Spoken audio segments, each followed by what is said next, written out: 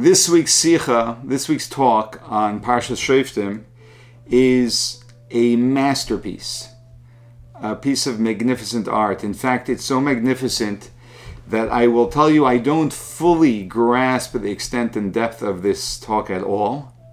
However, I will share it with you on the level that I am able to grasp it, and I'm sure that when I spend the time reviewing it multiple more times, that I will understand it at least a little bit more deeply.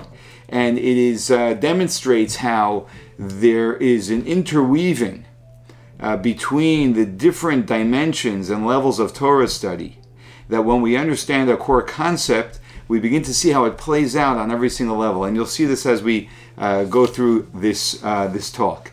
And it's based on a pasuk, on a verse in Parshas Shoftim, which says, Al pi shnayim edom yakum davar, that a matter is determined based on two witnesses, and which establishes a well-known rule in Jewish law that we need two witnesses in order to establish something in court. A single witness is not enough.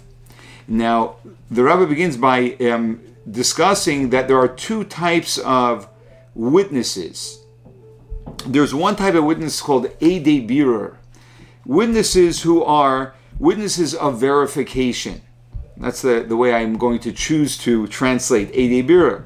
They are verifying a matter at hand. So, for example, if Reuven borrows money from Shimon, the loan took place because Reuven borrowed money and Shimon lent it to him. The loan took place. Whether there are witnesses or not is somewhat irrelevant to the fact that the loan took place. It happens independently of the witnesses. So then what is the value of the witnesses that the Torah says, Al pi shnayim edom yakum davar, that the matter will be established based on the witnesses? That simply means that if for any reason there's an argument or there's a denial by one of the parties and they go to court, then we will call upon the witnesses who witnessed the loan to verify what happened. So what happened outside independently of the witnesses. And the witnesses are just there for purposes of verification. In Hebrew, they are called Eidei Birur. And then there is another type of witnesses. They're known as Eidei Kiyum.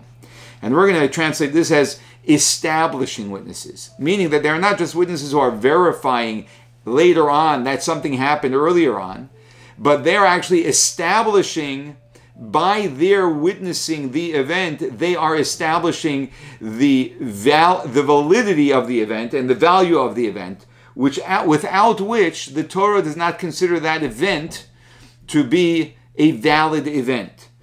Where do we find such a circumstance? We find such a circumstance when it comes to Kiddushin, when it comes to a man betrothing a woman, which is typically done under a chuppah, where a man places a ring on a woman's finger and says, that you are betrothed to me with this ring, according to the laws of Moses and Israel. Now, there must be witnesses there, and the witnesses there are not there simply to verify that if one day someone questions whether they're legally married according to Jewish law, that they verify that. No, they're Eidei Kiyum. They are actually establishing the betrothal. And if there are no witnesses there, according to Jewish law, the betrothal has no value. So it is true that physically the man put a ring on a woman and said some words to her. But as far as Jewish law is concerned, they are not betrothed, which would then mean they don't need a get, they don't need a bill of divorce. So over here, regarding Eidei Kiyum, establishing witnesses, when the Torah says, Al pi shnayim edom, based on two witnesses, yakum davar, a matter is established, it means literally established, that they establish the testimony. So we find then that we already are hearing some differences between these two types of witnesses. There's another difference in the outcome of these two types of witnesses, which I sort of spelled out already. And that is that the Eidei Birur, witnesses who are of verification, they really become witnesses when they show up in court at the time of verification. Until then, they're just people who are observing something. But they don't take on the title of witnesses because they're not acting in any way as a witness. They just happen to be seeing something. But their position legally as a witness happens when they're in court. Whereas Eidei Kiyum, when someone is a witness, which is an establishing witness, such as in the case of a betrothal, where the very seeing of these two witnesses seeing the placement and the of the ring and the gentleman saying to the woman the words of betrothal, that actually makes the betrothal in that moment, so they become witnesses at the event. They are witnesses at the event, not 6 months later in court when there's an issue. And as the Rugged Shavra Goin, who I've mentioned in the past, the one who the Rebbe received smicha from, who was a genius, who the Rebbe quotes quite often from his Talmudic teachings, that he asks the question, why is it that Eidei Kiddushin, witnesses of a betrothal, don't require cross-examination? We always know that if two witnesses come to court, you can't just accept their testimony. You have to cross-examine them, check out whether they're checking out together. They have the same story. They saw the same thing. They're not lying. So we cross-examine them heavily. Now that is true for Eidei Birur, for witnesses who are verifying an event. When it comes to witnesses who are not verifying an event, they are actually creating the event. We don't have any cross-examination. In fact, they're not even in court, right? But how can we rely on them if they're not cross-examined? And the answer is because verifying witnesses who saw an event and they're irrelevant, they're not even witnesses yet until they are brought to court, called to court to testify. They are created as witnesses by the court in court. So therefore, they have to be cross-examined for the court to determine that these are kosher witnesses. But witnesses who are Eidei Birur, Eidei Kiyum, they are witnesses who are establishing the event. Who creates them as witnesses? The Torah does. In the very moment that they see the event, the Torah says, if you see this particular event of a betrothal, you are now witnesses who are creating the betrothal. And so, if God's creating them as witnesses, there's no need for any form of cross-examination. It's something that God establishes, and they're kosher witnesses. We have another interesting law where we can see a difference between these two types of witnesses. There's a concept in Jewish law called Teich Kedei Dibur, that if someone says something, they have just a few seconds to retract what they said. It's the amount of time that one can greet their teacher. There's a little bit of an argument about how many words it is of time, that the amount of time that it takes for someone to say 3 or 4 words. So it's basically just a few seconds a person always has to retract from something that they've said. There's one exception. If a man betroths a woman, the moment he finishes the betrothal, there's no retraction. He doesn't even have the 3 or 4 seconds that normally one has in Jewish law. So there's a great Spanish commentator on the Talmud from I don't remember exactly when, but from a few hundred years ago. I think even more than that. But anyway, he says that he gives an explanation as to why it is that by betrothal there's no room for retraction at all. And he says because in general other matters that people say are not so serious. So when they're not so serious, a person always has he's saying it, but it may be a little bit more flippant than it should be, and therefore we give him at least a few seconds to retract.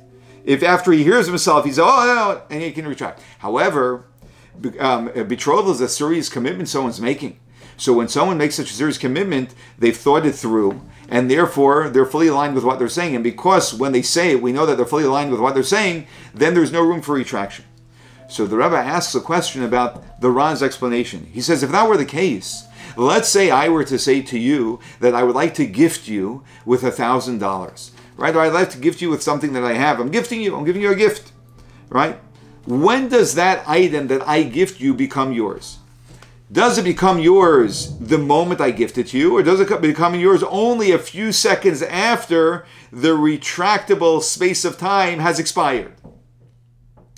Now, according to Jewish law, the fact is that the moment I gift it to you, it's yours. Even though I can retract it, but the moment I give it to you, it becomes yours.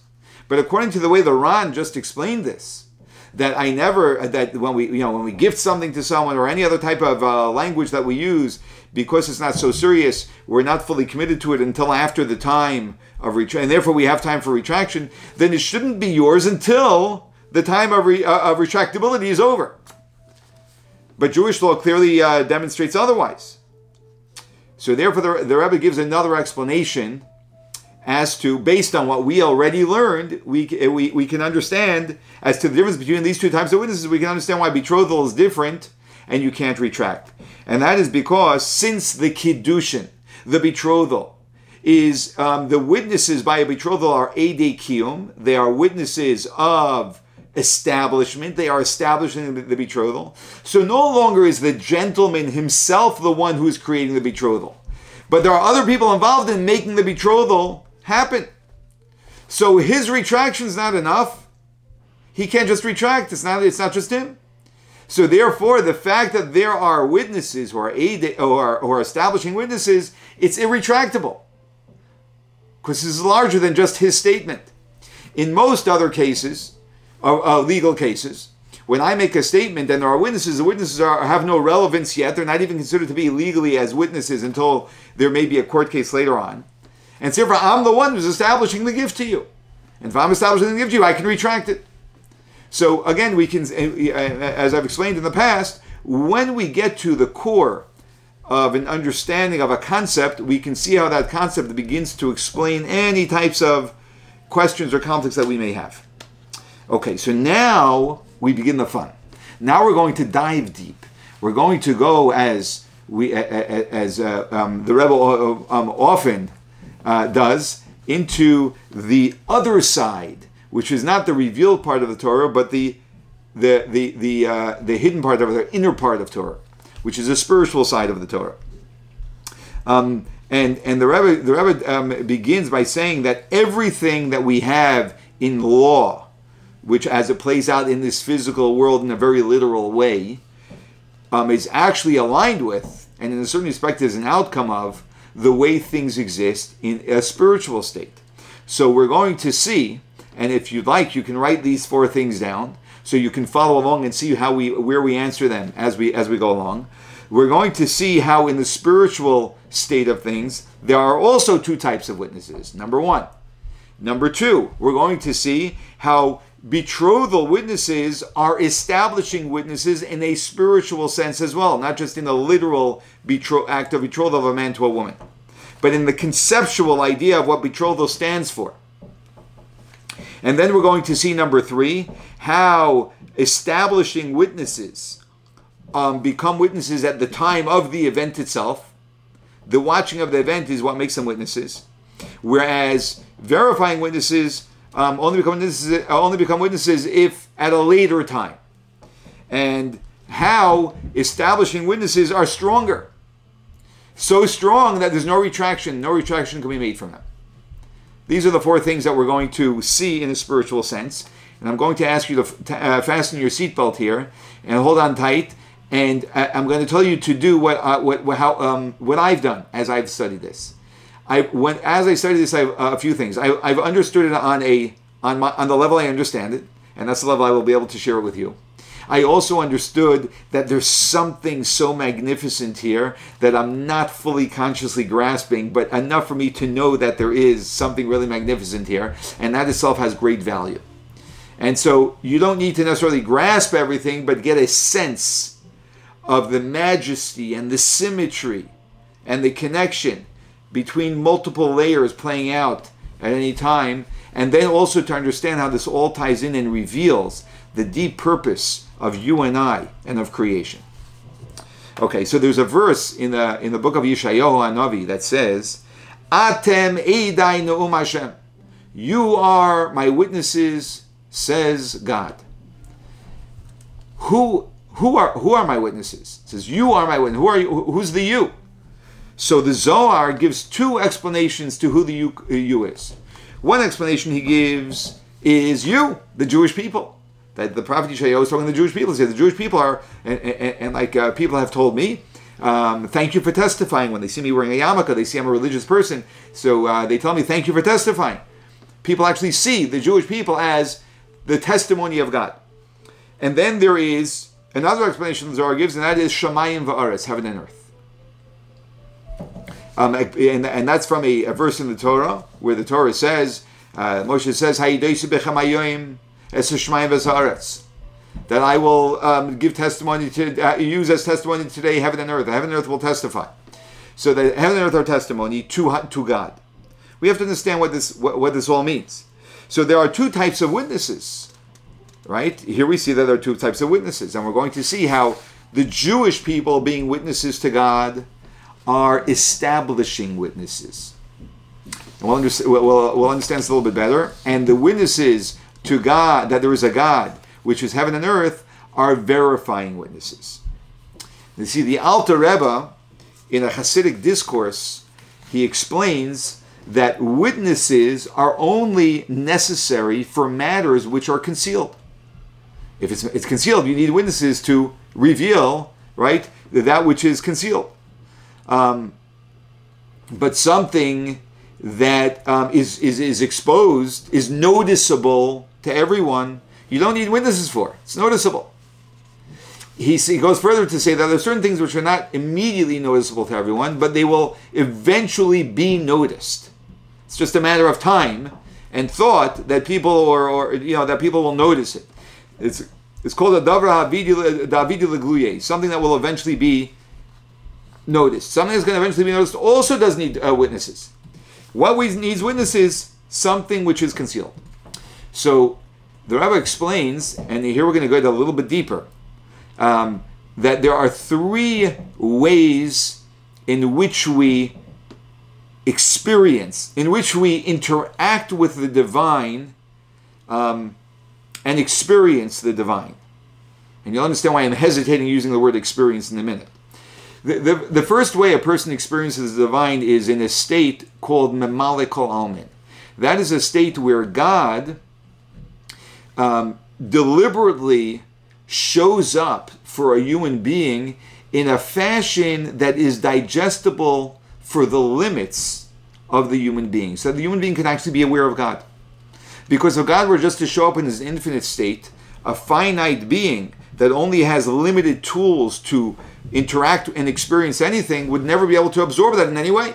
So God shows up in a manner which is generally a finite, a manner that where he constricts himself and contracts himself so that he shows up in a limited manner so we can digest the awareness of God. And that is really the level of energy that God puts into the world and is absorbed by the world. It could be absorbed by the world and digested by the world because God minimizes himself to the point that it's on a level that the humanity can actually benefit from it, be energized by it, and become aware of it. Then you have Soviv Kol Almin. Soviv Kol Almin is the level of God which is not digestible. It's a level of God where God remains in a state of his infinite. He doesn't hide himself enough so that he appears to be in a limited fashion, and therefore we can appreciate it. He actually remains in a more infinite state, so much so that we can't absorb that level of awareness of God, and that level of God, where God does not minimize himself, just remains aloof. It encompasses us, which is what Soviv means, but it doesn't permeate. It doesn't. We cannot digest it. We can't absorb it. Now, and then there is God as God is in his being, in his essence. God as in God's essential state, which is pure infinity, of which there are no words and no definitions and no way or manner for us to experience as human beings, to be able to experience that and in any way, shape, or form. So the first level of Memale Kol Almin, where God interacts with us on a level that we can digest the awareness of God, that is noticeable. In fact, we have a verse that says, "Mi b'sari echzel hakaf," from my flesh I see God. That people, just by observing the world, and this isn't exclusive to the Jewish people, the righteous Gentiles of the world all acknowledge God. Right? There are billions of people in the world that acknowledge God, that there is a God, because we see it from the world around us. We also see it as our sages teach us, ma nefesh mamale es haguf, just like a soul fills a body, so too God fills the world. that just like we know that what's energizing the body, what's the difference between a body that's alive and a body that's dead? That's a vibrant soul that's in it. The intersection between the two, the coexistence of the two. The moment the soul leaves the body, then the body, which is really the same, it's just missing its battery pack, the soul. And just like we notice that within ourselves, we notice that the world is the very same way. That is very noticeable. Then you have Soviv calm, and Soviv is the level of God which we cannot digest. However, even though we can't digest it, and we can't really relate to it, from the fact that we know we have some experience of God on the first level, which we can absorb, we know that this is really only an aspect of something much greater. So even our mind, which cannot grasp something that shows up in an infinite manner, like the second level of Sefer Kalman, but the mind can appreciate that there is an idea of the infinite, as we talk about the infinite all the time. So while the mind won't be able to grasp it, the mind can understand that there's something greater. In the same respect to the way I introduced this sikha, that it will at least give you an awareness that there's something really magnificent over here, even though I may not be fully grasping it. And that also is, while it may not be noticeable immediately, eventually a person notices that this aspect of God also, that there's a greater level of God, which is, we'll say, the source or the precursor to me experiencing a very limited fashion of God. And then there is Atzmos. Atzmos is the essence of God. And Atzmos is completely hidden. Completely hidden. And because the essence is sort of like if I were to ask you to define to me what your essence is, what is the essence of your being? And it's almost elusive. Even though we are finite beings, God, who's an infinite being, it's entirely elusive. And actually, the second we begin to use words of definition to define essence, we are already missing the point, because essence is undefinable. So therefore, it's hidden. So how do we at least know that there is an essential presence of God? For that we need testimony, something that's testifying that there is an essential presence of God. And we just discussed that there are two ways that we can have testimony. One is Edi Birur, one is testimony which is a verification, and that is, where do we see, and that's heaven and earth. Because heaven and earth, number one, they are entities which God created at creation, and they continue endlessly. Sort of like when the sun rises and sets every day. It never diminishes in any way, shape, or form. So we see an element of the infinite within creation, because it's something God creates, and with God's infinite power of creation, these bodies, if you will, just continue on and on endlessly. Not only that, but we also find that within the world, there are an endless number of creations. So again, we see an experience of the infinite from heaven and earth. So heaven and earth verify that, in fact, there is some essential state of God, which is just pure infinity, which is expressed, which is being testified by heaven and earth. And then you have Eidei Kiyum. Eidei Kiyum are not verifying witnesses, but they are establishing witnesses. That means that they are establishing the essence of God in this world, in our reality. Those who create, those who integrate the divine in this world, which are the Jewish souls. Neshama Yisrael, the Jewish souls, the Jewish people. And why is it that we can do that? We can do that because our divine soul is rooted, its root is in Atzmos, in the essence of God. And therefore, being that we are rooted in Atzmos, we have the power to draw down Atzmos, the essence of God, into the world. And of course, we do that through Torah and mitzvahs, as we're going to discuss, through divine expressions of the divine. Now, this already demonstrates to us a deeper reason why Kiddushin, betrothal, the witnesses by a betrothal are Eidei Kiyum, are establishing witnesses. They are not just verifying witnesses. Because what are one of the primary reasons why we get married? To fulfill the mitzvah of Pru U'Revuv, to be fruitful and multiply. And the idea of a person having a child, who then has a child for eternity, as we bless a bride and groom when they get married, it should be a binyan, ad, it should be an eternal edifice, meaning Should be from generation to generation to generation. And in fact, if you're here and I'm here, we come from an endless generations, back to Adam, the first man. So that is an expression of the infinite. So that's drawing, every act of betrothal is drawing the infinite power of God into the world. And leading to the birth of an endless number of generations. And so that is establishing the essence of God in this world. And so therefore, Kiddushin is associated with the idea of establishing, not just verifying, but establishing. Okay. So what the testimony of the Jewish people as establishing God in this world, what is that adding to the testimony of heaven and earth, which is verifying that the essence of God exists? So here's an idea, which is an idea that we're going to have to do our best to wrap our head around, and that is that heaven and earth reveal that there is an infinite entity on earth in creation. There's an infinite entity in creation. That means that there is the world, there is a created reality called the world, and there also is an infinite being. There are two existences. There's God and there's creation. And creation is aware that there's an infinite being. But the Jewish people come to reveal something much more profound. And this is such a profound idea, it's an idea that takes many years of thinking to digest.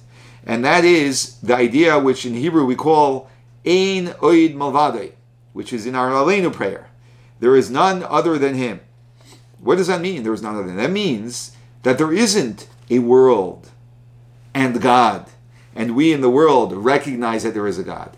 There is actually only God. So what do you mean there's only God? The only reason why we are absolutely sure that there is a world, that there is existence, that there is there is the entire physical world that we experience, is only because God has hidden Himself, has pulled Himself back, so that we have we develop a sense of independence, of self. Were God to be revealed as an infinite being, we would see everything as a pure expression of the divine. Nothing would have an identity of its own. It would just be an expression of the divine. The fact that there is me, and there's you, and there are books, and there are bookshelves, and there are desks, and chairs, and trees, and flowers, and the entire universe. All of that, all of this multiplicity is only experienced because the singularity of God is hidden from us. And this is a very important point to know. When the Jewish people serve as witnesses, we're not testifying that there is an essential state of God called the infinite, which is in the world. We are testifying that there is nothing other than the infinite essential being of God, which is this infinite being, and nothing else. And the appearance of everything else is only because we are not noticing, with our flesh, eyes of flesh, we cannot notice this infinite presence. So to understand this a little bit better, the Rebbe explains that there's a verse in Tehillim that says, Eretz Yara V'Shakata, that the earth first feared and then it became quiet. What is it referring to? So it's referring to before the giving of the Torah, the world was in a state of fear. It was in a weak state. So the Eretz Yara, it first was in a state of fear, it was weak. But after the Torah was given, the world became quiet, it became still, it got strength. It gave the giving of the Torah gave the world strength, and we're talking about the existence of the world's strength, and therefore it quieted down, it became stable. So the Rebbe asks, the existence of the world is physical. We know that the world in Hebrew, the Hebrew word for world is olam. Olam is a terminology that is from the word helam, which means hidden. Because the entirety of the world really is an environment where God is hidden, as I just explained, and therefore the world appears to be an independent existence. So giving the Torah, which is an exposure of the divine, should have broken or weakened the hiding that the world creates, the olam, the hiddenness, and that should have weakened the world, not strengthened the world. Because if the entity of the world is that we hide God, and that's how the world does exist, the more revelation there is, the weaker the world becomes. In fact, we know that when God gave the Torah, the Ten Commandments, it says even a bird didn't chirp, meaning the world in some respect became weakened and shut down. It couldn't even express itself because there was great exposure of the divine. Now, it's also true that God made a condition when he first created the world, that if you keep the Torah, the world will be sustained. And if you don't keep the Torah, the world will not be sustained. So we see that the Torah gives validity and gives legitimacy and justification for the world to exist. Otherwise, the world has no reason to exist. But the world already existed before God gave the Torah, so it's here and it's established. And now God's showing up with a great divine exposure, which is a contradiction and a threat to the world. So here the Rebbe begins to explain that, and here's a deep philosophical concept. Okay, it's a concept in the Hebrew. It's called Ein Koyach Chaser Poel or Koyach Chaser Poel. By humanity, Koyach, which means intention or potentiality before something is actually materialized. That Koyach Chaser, it lacks Poel, actuality, materialization. The fact that I intend to do something doesn't mean I did it, right? As the saying in English goes, right? Good intentions, right? I'm not going to express it fully. The path to is paved with good intentions. We know intentions don't get things done. There's a big gap between an intention and a creation of, the making of something, the realization of something. Likewise, a thought is an idea, but for that idea to be materialized, someone has to actually do something. So they're two separate things. Potential lacks actual. They are not one. But by God, in koyach chaser poel. Koyach, potential, does not lack actual. The moment God thinks something, it is. And let me explain it this way. We live in a linear world. A linear world is a world of the finite, where things happen in time. I think of something, I figure out how to do it, then I materialize it. Everything happens independently, separately. But by God, there is no linear reality. Everything is now.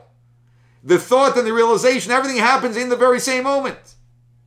There is no breakdown of moments. So therefore, when God conceives an idea, so to speak, whatever that means, but when there is an intention, the intention is, it already is actualized in the intention itself. There's no separation. Remember, the whole idea of using the words intention and actualization for God, and materialization for God, really is inappropriate. It doesn't exist. Because it's really all the same thing. There isn't this distinction when it comes to God. So if the intention of God creating the world, as we're taught, was for the purpose that there should be a Torah and a Jewish people, and the Jewish people studying and fulfilling the Torah, then that is the existence of the world. The intention is the existence. Even before anything happens, like nothing has to happen. The intention is the happening, as far as God's concerned. Which would then mean that if the intention of the world was really for the purpose of Torah and Bnei Yisrael, Torah and the Jewish people, then the true existence of the world is not its physical dimension. The true existence of the world is its purpose. Because that was the purpose, the intention, and therefore that's actualization. Now, you and I may not notice that because there are many blockages to us experiencing this. So consciously we don't see this, but the Rebbe is trying to reveal to us that the real existence of the world, even though is not a material existence, it's a value existence. And it's the value of Torah and the value of the Jewish people interacting with the Torah. So, and the Rebbe says, and we can see this actually in Jewish law. He's taking us now back out from the spiritual to the concrete of Jewish law. There's a law that on Shabbos one is not allowed to carry something from one domain to another. That's forbidden. So if someone wants to carry some food from one domain to another, they're not allowed to. It's forbidden. However, we know that every mitzvah has parameters and limits. For example, for theft, you have to steal the value of a pruta, whatever that value is today. But it has to be the value. If someone steals less than a pruta, while it's still a wrong thing to do, but they are not accountable. They can't be held accountable in a Jewish court because it's not considered to be significant enough. Likewise, if someone's fasting on Yom Kippur, there's a minimal measurement which someone has to eat for it to be considered eating. Does that mean someone can eat less than that measurement? No. But to be held accountable, that they would have to eat that measurement. Likewise, when someone's carrying something from one domain to another, there's a measurement. Now, what happens if someone has a vessel, and in that vessel he has some food, but that food is less than the measurement of what's forbidden to carry, and he carries it from one domain to another? So the law is that he's exempt, meaning that he cannot be held accountable or tried in any way for that violation. However, what happens if we look at the vessel itself? Well, the food was below the minimal measurement. The vessel was a complete vessel, and it was not below the measurement of a vessel. And were one to carry such a vessel from one domain to another, they would be in violation of Shabbos. However, he's not in violation, because being that the vessel is not his intention, it's not his intention to move the vessel, to carry the vessel. His intention was really to carry the food. The vessel is only a means to the food. So then the vessel becomes secondary to the food, demonstrating that even though physically he has violated Shabbos, if you were to measure this physically, because the vessel is of a physical size that is forbidden to carry from one domain to another, being that his intention is to carry the food, the vessel, the material matter of the vessel disappears. It actually becomes insignificant, even in practical Jewish law, demonstrating that the purpose is actually the true existence of the world we live in. Now, everything in Pnimius HaTorah, everything in the deeper aspect of the Torah, and the spiritual side of the Torah, and the Hasidic side of the Torah is reflected in the revealed side. And I just gave you one demonstration. The Rebbe gives another demonstration. Another demonstration is that one is not allowed to burn kudshim, which are consecrated meat. If someone consecrated an animal to be brought as a sacrifice in the temple, and so sometimes it happens that it was held beyond a certain time limit when it was supposed to be eaten within, and if it's held beyond, if it wasn't eaten within that time limit, then the meat has to be burned. Now, if it's on Yom Tov, one is not allowed to burn the meat for the sake of divine instruction to burn the meat, because the idea of burning something on Shabbos, you're not allowed to burn anything other than the temple is a general exception. But on Yom Tov, we know that you're allowed to cook. So you're allowed to feed a fire, an oven with firewood in order to cook food. However, that is for the purpose of a person. But for the purpose of a divine purpose, you wait till after Yom Tov. Now, this law also applies when it comes to Truma. Truma is our special food, a percentage of crops that a farmer needs to give to a Kohen, and it has a holy status to it. It takes on Kedusha, a holy status to it. If it becomes impure, it touches something which is spiritually impure, so then now it's impure and it needs to be burned. It cannot be burned on Yom Tov either. So Tosfos, one of the primary commentators on Gemara, on Talmud, asks the question, what happens if the person wants to use this teruma, or this kudshim, this consecrated food, meat that has to be burned, he wants to use it as his fire to cook food on Yom Tov. And you're allowed to cook food on Yom Tov. So you should be able to burn it that way. So he explains, the answer to this question is that since there is also, and he explains that since there's also a divine necessity to burn it, so even though he'll be using it for his personal necessity of firewood, of fueling the fire, so he can cook food, but there's still a divine necessity which already exists before he wanted to cook his food, of having this burned. And so therefore the human necessity is nullified before the divine necessity. And therefore you can't say I'm using it for my food, Because your human necessity, which is sort of like the material, the human need, which is the physical need that a person has, becomes secondary to the purpose need. So, because the true purpose of all is the divine purpose. And when revealed, it nullifies the external purpose. So we're seeing how this idea is demonstrated of intentions. Now we understand why the existence of the world, when the Torah was given, became strengthened. Because the true existence of the world is the Torah. That's its true. That's the purpose that God created the world, and therefore that is the world. Because intention by God is action. That is the world, and the material world is just an external showing of a deeper purpose. And so therefore the world became stronger when the Torah was given. But one can ask, the purpose of creation began at creation, right? And God only revealed the Torah later on, at the giving of the Torah. So why now did the world get quiet and stable? If God created the world at the beginning of creation, right? For us it's now 5,782 years ago. God created the world then. He gave the Torah 2,448 years later, in the year 2448. When God created the world, why did he create the world? With an intention. The intention was the Torah and the Jewish people. If intention is action, then why do we need to wait for the giving of the Torah? The purpose is already actualized. The world should have been in a quiet state the moment God created the world. So here the Rebbe explains something magnificent and something very important for us to know in our purpose in this world. And that is this idea that ein koyach chaser poel, that potential does not lack the materialization, is only true by God. But as we explained, you and I live in a linear world. And while we do have some access to, because we do have a divine soul, and therefore we do have access to, which is one of the main parts of this talk, that we actually integrate Atzmos, the essence of God, in this world, but we do live in a world that shows up in a linear fashion.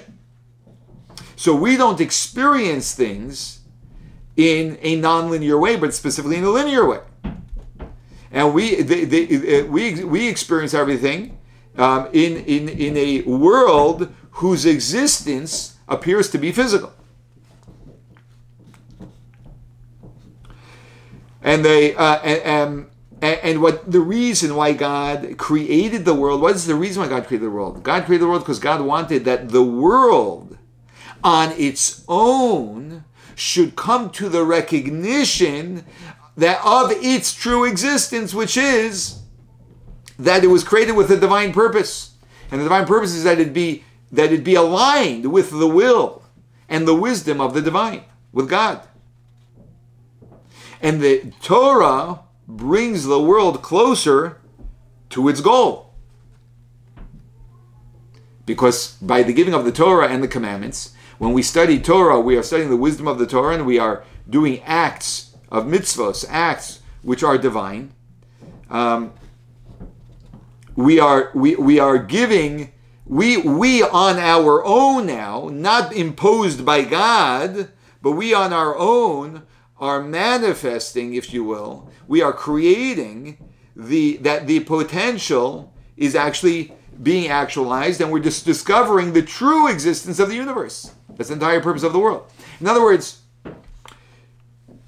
when God created the world, even though he created with the intention of the purpose of Torah and the Jewish people, until the Jewish people engage with the Torah on their own as created beings in the physical world, in this physical dimension, and within that context begin to become aware of the fact that the true existence of the world is Torah and the divine purpose, until then God's mission and purpose for creation has not been fulfilled. Because in a certain way, God set himself up in a catch-22. Because God can't do this. He needs us to do it. That's the whole purpose. The whole purpose is for us on our own to come to that realization. So now we can understand the difference between the testimony of the heaven and earth and the testimony of the Jewish souls. Because God desired, as in the Hasidic vernacular, dira b'tachtonim. God wanted a dwelling place in this world, in this lowly world that we live in, for his essence. What does that mean?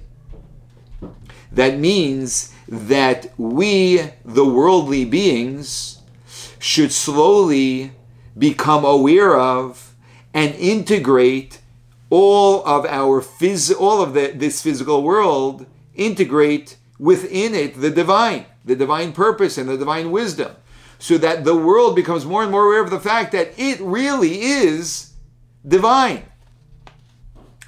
However, and this is reflected by heaven and earth, by the infinite power of the heaven and earth. But the infinite power that lies within the heaven and earth is one that God imposed, that God created. So God imposed, right, his infinite presence in the fact that heaven and earth continue to exist infinitely, and that they have infinite beings that show up within their realms. But that's all God's doing. And that, which means then, it's not a self-realization that the world has come to. So what happens when God imposes his infinite presence through creation is that creation is aware of the fact that there's an infinite being. But the creation is also aware of the fact that I am also. There's a physical world and there's the divine, the infinite. I exist and God exists. There are two entities. But once we begin to realize the entire purpose of creation, so we achieve the intention. What is the intention? That we align ourselves with the Torah and we, the Jewish people, align ourselves with the Torah and the mitzvahs. That is our avodah. That is the entire service or work that we have to do in this world. So then we are integrating this divine, infinite, essential being into the physical reality, demonstrating to physical reality that I don't buy into you. You are here for a purpose. That's the divine. That's what happens every time we do a mitzvah. And then we are actually fulfilling the integration that God wants of being able to be integrated into an environment where he is naturally hidden, which is the environment of the world being called Olam in Hebrew, which means hidden. So the testimony of heaven and earth doesn't itself reveal God. God's revealing himself in the heaven and earth. It's imposed by God. And so therefore the world remains a world.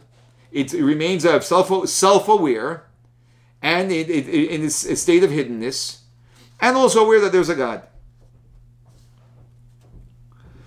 And so what's going to happen?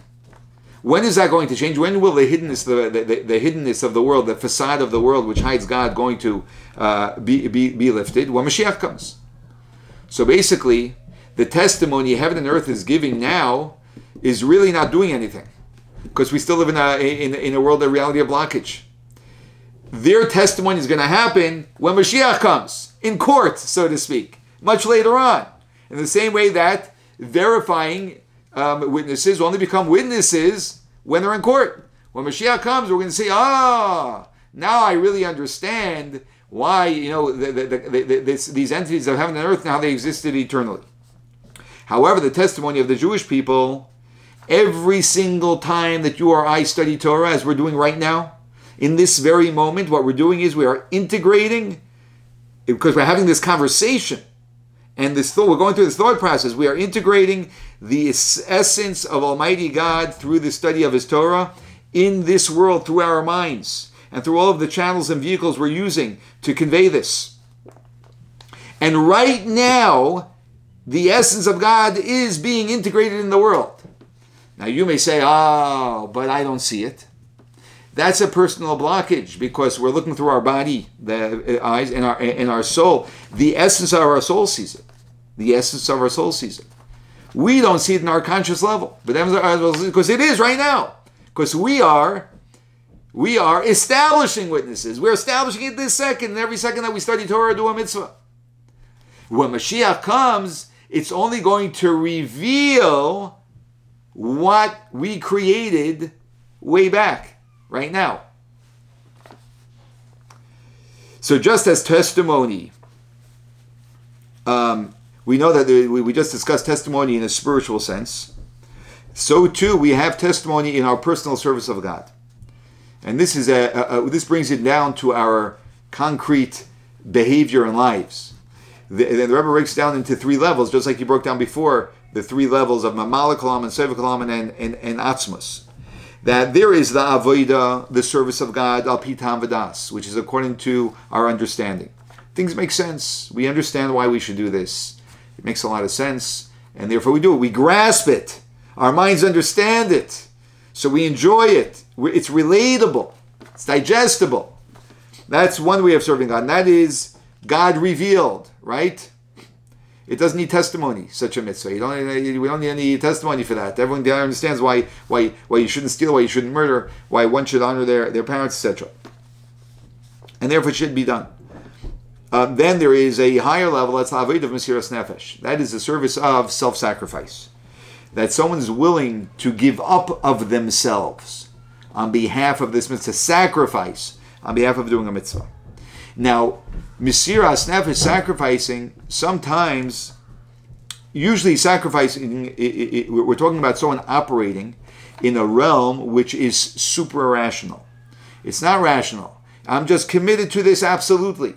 And therefore, my commitment to it is so strong that I'm absolutely doing this.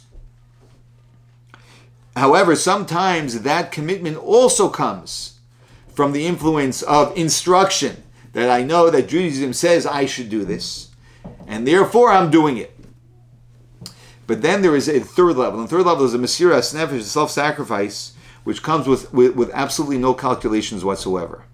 The essence of my soul knows this to be true, and even though I can't explain it, and I don't even understand it, I just know it. And therefore I do it without any calculations whatsoever. I am fully 100% doing this without any calculations. Money is not a calculation. Time is not a calculation. Even my existence is not a calculation. And we've seen tzaddikim who have done this, such as, we'll say, the first that comes to mind is the Frierdiker, the previous Rebbe, who literally sacrificed his life on behalf of Jewry in Russia, and was almost, in fact, killed because of it. That is this absolute Mesiras Nefesh, where this is the right thing to do. I get nothing for it. I just do it because it's the right thing. The rational mind would say, why should you sacrifice your life? By saving your life, maybe you can help more. This is how we get to come to all these calculations. The mind is very creative. But the absolute self-sacrifice, which comes out of the expression of our essence, which our essence is from God's essence, it's attached to this essential infinite being, there are no calculations. There's just absolute commitment.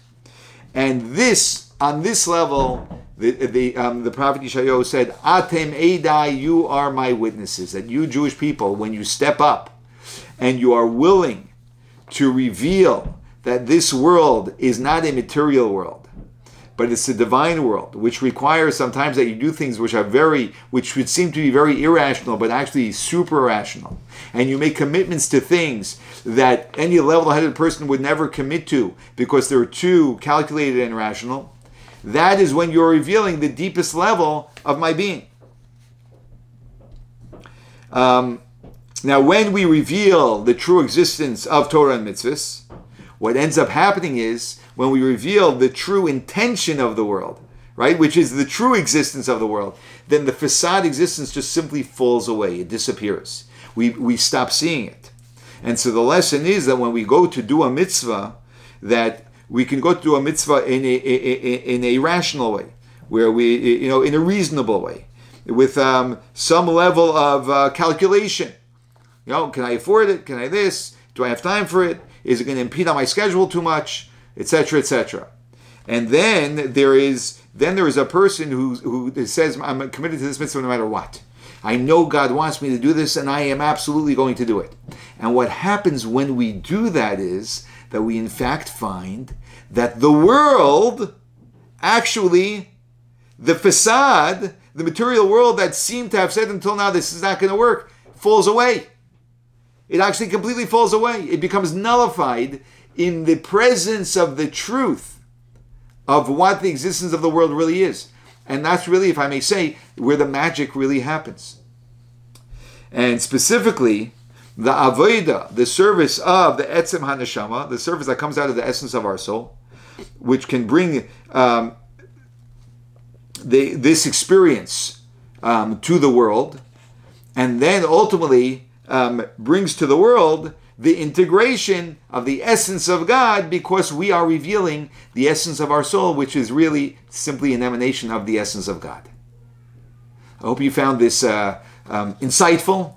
I also hope that you found the final message to be relevant and inspiring and speaking to you as we approach a new year.